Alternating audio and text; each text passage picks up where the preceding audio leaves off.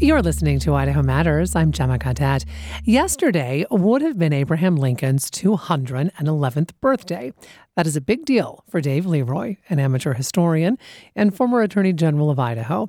Now, although Lincoln never visited Idaho while he was alive, Leroy contends he and the state are deeply connected in history. In fact, a couple of years ago, one of our listeners was curious to know more about two giant Lincoln statues in downtown Boise. How did they get there? Why were they there? So we turned to Leroy to help us explore our curious listener's question. My name is Ashley Beatty. So when I moved here 5 years ago, my mom came out to visit one summer and I gave her a tour of the Idaho Capitol. And right in front of the Idaho Capitol is a great tribute and statue to Abraham Lincoln. And being the history buff that she is, my mom quickly asked, Ashley, what is Abraham Lincoln's connection to Idaho? And I don't know. The answer in simple form to your mom's question is Idaho, more than any other state, we contend, is related to Abraham Lincoln because he not only signed the bill that created us, but a little boy who grew up across the street from him in Springfield, Illinois, was the congressman from Idaho Territory that led Idaho to statehood. Wow. We would not be here without him. We would not be Idaho without him. Yeah. He even attended the meeting at which the name Idaho was selected for the new territory. Wow. And then he stayed up the last night of the Congress on March 3rd, 1863, lobbying the House and the Senate to pass the bill late into the night. In fact, later than they were supposed to terminate the session.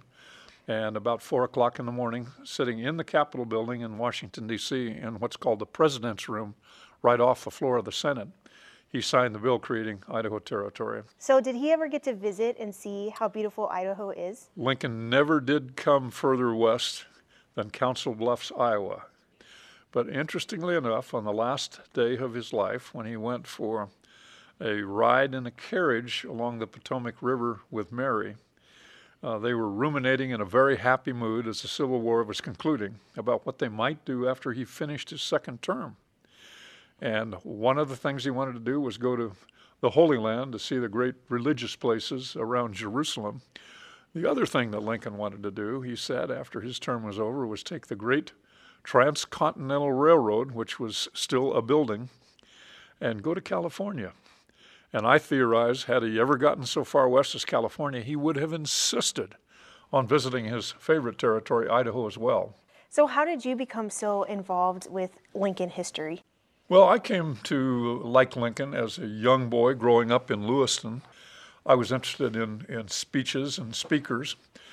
Sent away a box top and $1 to one of these places in a magazine that would send you a book of great orations.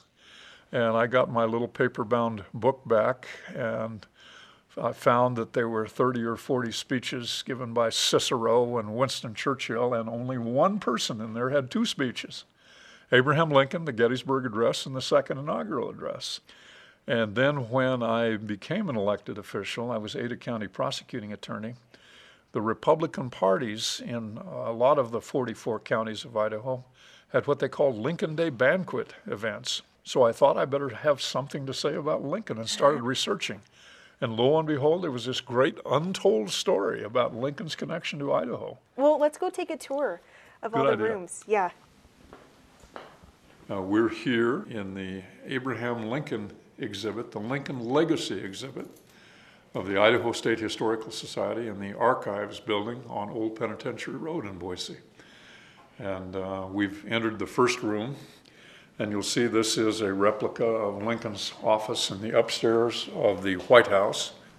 So one thing that strikes me about this room is it's not round. Do you know when the Oval Office came into play in the White House? Teddy Roosevelt built a west wing on the White House complex in the early 1900s, creating that Oval Office for the president. This particular room was upstairs in the main structure of the White House on the second floor. And what is now called the Lincoln bedroom today is the Lincoln office of Lincoln's time. What year did you start collecting items related to Lincoln? This collection, donated by my wife and I to the state, about 210 items. was collected by me over a quarter of a century or so. We decided that we would donate these items if the state would permanently create an exhibit, and we have, and it's been a perfect result ever since. And that was Dave Leroy answering listener Ashley Batty's question. I want to bring in our senior producer, Frankie Barnhill, now, who produced that story for our ongoing listener engagement series called Want to Know Idaho. Okay, so Frankie, one of the things that you do behind the scenes here on Idaho Matters is listener engagement. Yep.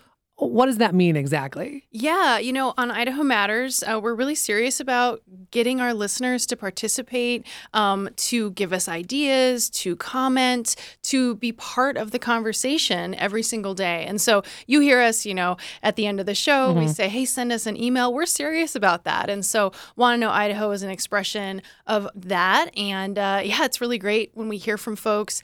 We've done so many segments, as you know, Gemma, where people send us an idea and we say, oh, that's a really good thought. Yeah, that's a really good idea. We may not have heard about that before. Exactly. So why is listener engagement important to our show in particular? Yeah, and I mean, this goes back to, public radio, and kind of our mission here is to reflect the community that we live in and to tell your stories and to really, be participants in that conversation with you.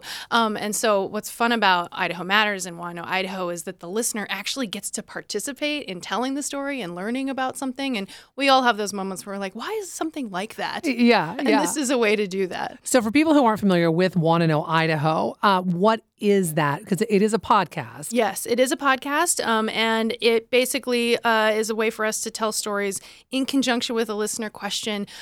In that one, as you saw, Ashley came with me to find out the answer to her own question. So we want to do more of those. Okay, so talk about that, because we're going to be doing something kind of neat with Want to Know Idaho and Idaho Matters. Yes, our production assistant, Molly Wampler, is working on one right now. I can tell you it is about birds. All of the birds in the Treasure Valley. We've all seen it. There's geese all over the Greenbelt. There's crows in Nampa. There's seagulls even. I didn't even know about that. Yeah, and a listener had asked this question, has the Treasure Valley gone to the birds? And so, you know what? We're looking into it. So stay tuned for that story. And we're interested in the next one after that. Okay, so we should say, so we'll play Want to Know Idaho here on Idaho Matters, the next one about Definitely. the birds. So what do people do if they want to send us an idea for the show? Yeah, send us an email at idahomatters@boisestate.edu, or you can tag us on Twitter. The hashtag is Idaho Matters. Thanks so much for coming in and talking about that. We've been talking with our senior producer for Idaho Matters, Frankie Barnhill. And I want to really thank all of you for joining us today, for taking time out of your day.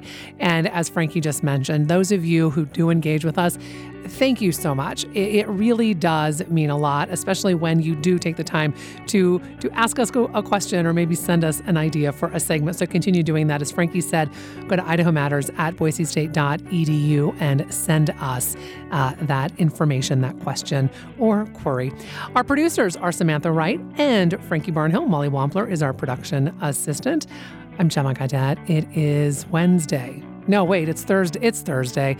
See, this is what happens when you're recovering from a cold. It's Thursday. We'll see you back here tomorrow.